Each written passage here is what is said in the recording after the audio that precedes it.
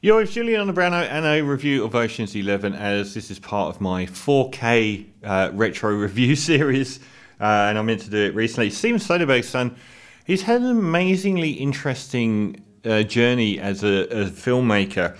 I was just looking through his early films, and I haven't seen many. I mean, the debut film was Sex, Lies and Videotape, which was a huge international success for a low-budget film. But Kafka, King of the Hill, Underneath, the Schizopolis, I don't remember these films, even if I've seen them. But he really hit on a genre trope with the masterpiece Out of Sight. And it was the first time that George Clooney, who was then the golden boy of the TV show ER, had transferred really successfully to cinema as a leading man, and Jennifer Lopez as well. And it was in the same style that really is credited with Ocean's 11, which is the witty dialogue, the charismatic leads, the music, particularly David Holmes' iconic soundtrack music. All of the elements of the Ocean's films were in place in Out of Sight. Many people would regard it as being the best of all of those films, but it was a stylistic dynamic that he really honed across those films. Just before that, he had quite a run of... just after that, he had quite the run of it with Erin Brockovich and Traffic, which were multiple Oscar winners and nominees. Two massive films before coming back with Ocean's 11. And since then, he's been all over the place. We got Solaris, obviously a couple of Ocean's films. 12 was terrible, 13 was quite good. Contagion has become the de facto film of COVID. Haywire was a very underappreciated martial arts-ish film. Magic Mike, Behind the Candelabra, the one about the pianist with the candelabras. I can't remember what his name is. But they're all different and in different ways. There's not really been anything that interesting in recent years, but he's never stuck in one lane, and he's made some political stuff as well along the way. But Ocean's 11 is the one that I went back to, and I changed my opinion about it quite a lot. So it's a remake of the very famous 1950s film Ocean's 11, which starred the most iconic Rat Pack. So we got Dean Martin and Frank Sinatra and Sammy Davis Jr. And there's this very famous picture of them walking along at the end of the film, which is the image of the Rat Pack. The Rat Pack were actually the second Rat Pack, because the original one was led by Humphrey Bogart. So the Sinatra-led one, which is probably more famous, actually came out of that in a way. And it's never got great reviews, but it is really worth watching, particularly Dean Martin. There's a lot of charisma, a lot of the way that he does dialogue. And the story itself is a little bit odd as well, but it centres around a group of reprobates trying to rip off a very wealthy person and get away with it.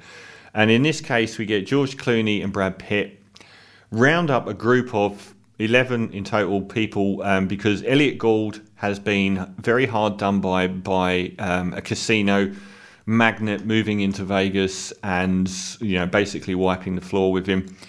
Played by Andy Garcia. The casting is as good as modern films have got in this film. So they all hatch a plan to rob this casino that Andy Garcia runs and steal $120 million, because it's the pooling place for 3 casinos at once. And I guess it's very much a modern Vegas film in the notion of... And that's fitting, because Sinatra and Dean Martin and Sammy Davis Jr. were synonymous with old Vegas when the mob ran it. And this is a film that belongs in the era of the corporate Vegas, where 2 or 3 corporations own every casino. And the whole thing has come down to a money-pinching exercise. I know, I was there last year, and I would say don't go to Las Vegas, especially if you're Australian, because it is so expensive. There are 2 things to do there: go out and gamble and go out and drink. Both are so prohibitively expensive you want to stop doing them as soon as you start, which leaves nothing. You sit down and you've blown $100 in 5 minutes and you don't get a free drink, whatever anyone tells you. Maybe that's post-COVID, but you don't. So it was trash, because it was too expensive for anyone to enjoy it. You go out and enjoy yourself for a couple of hours and then go and sit in your hotel room because you didn't want to spend any more money. So it's a very much post-corporate Vegas film, and they hatched this impossible plan to rob the impossible bank vault. Now, I've changed my opinion about this film because of the latter films. And it's because the latter films have instilled this version of Ocean 11 and that style in my head that is very, very jokey and gimmicky and goofy and one-liners. And Ocean's 11 is actually a much closer film to Out of Sight. It is a much more thoughtful film. It takes a long time to build up to really anything. It establishes all of the characters over the first half of the film before it gets into the heist. And the casting is just unbelievable. So not only do we get, if you're talking about people with the charisma of Dean Martin and Frank Sinatra, we do actually get Clooney and Brad Pitt. And, as far as modern actors go, it's hard to beat that level of charisma. But you also get Bernie Mac, Elliot Gould, Casey Affleck in a very early role, Don Cheadle in a role that has been pilloried for his terrible English accent to the extent he's now regarded fondly for his terrible English accent. And Matt Damon as well is kind of like the surrogate child of Pitt and Clooney. And then you get Andy Garcia, Julia Roberts. Julia Roberts is really well used, and Andy Garcia is really well used. The cast is amazing. But what really I found brilliant about rewatching it is how little of the goofy Oceans 12 and 13 it had about it. The script was very good. There's some great exchanges between the characters. I remember Brad Pitt saying to George Clooney about, so-and-so's died, and Brad Pitt said, did you send him flowers? And Brad Pitt says, no, but I dated his wife for a bit. It's crackling dialogue through it.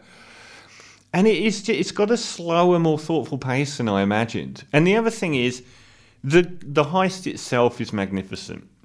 The heist is really well done. It manages to, up near like The Inside Man or something. It's on a par with The Inside Man for the resolution of the heist when you find out what's really going on. I thought it was magnificent. David Holmes' music is as iconic as anything in it. I used to have the CD of David Holmes when he was the last exit to something. He did all his soundtrack work in a row, and it's this really evocative music that has been ripped off countless times since. But the whole aesthetic of it is stunning. It's really well put together. So I think this is well worth revisiting. It's almost one of those films that's been clouded a little bit by what followed. But here, this is going back to 2001. You're getting Brad Pitt and Clooney and Matt Damon 22 years ago. Even though you see those faces all the time, the characterization that Clooney plays is excellent, on a par with his brilliant character in Out of Sight, and his relationship in it with Julia Roberts is excellent in this. Is really good and really well done. And so is Andy Garcia as a villain, a really charming villain with an air of menace about him. So it's a fantastic film. It really is. I don't really have any faults for it. In fact, I'm going to give it a ridiculously high score because it doesn't really have any faults. And it is the greatest heist movie on a par with the charisma of the cast, the ingenious nature of the heist, and not putting a narrative foot really wrong with the sting. And, you've got Newman and Redford in these films. No one can possibly reach those heights of charisma, and the sting itself, the A-grade all-time heist movie with the twist when you find out what's going on.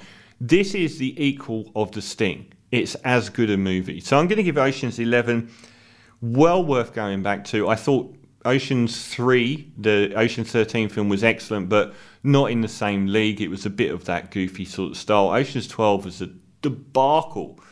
And I haven't seen one of the smuggest and most self-satisfied films ever. And I've not seen the female version, Ocean's 8 or whatever it was called. But Ocean's 11 stands alone as the greatest heist movie of the last 30 years and a beautiful piece of filmmaking by Steven Soderbergh. So I'm going to give it a whopping 9.5 out of 10 for Ocean's 11.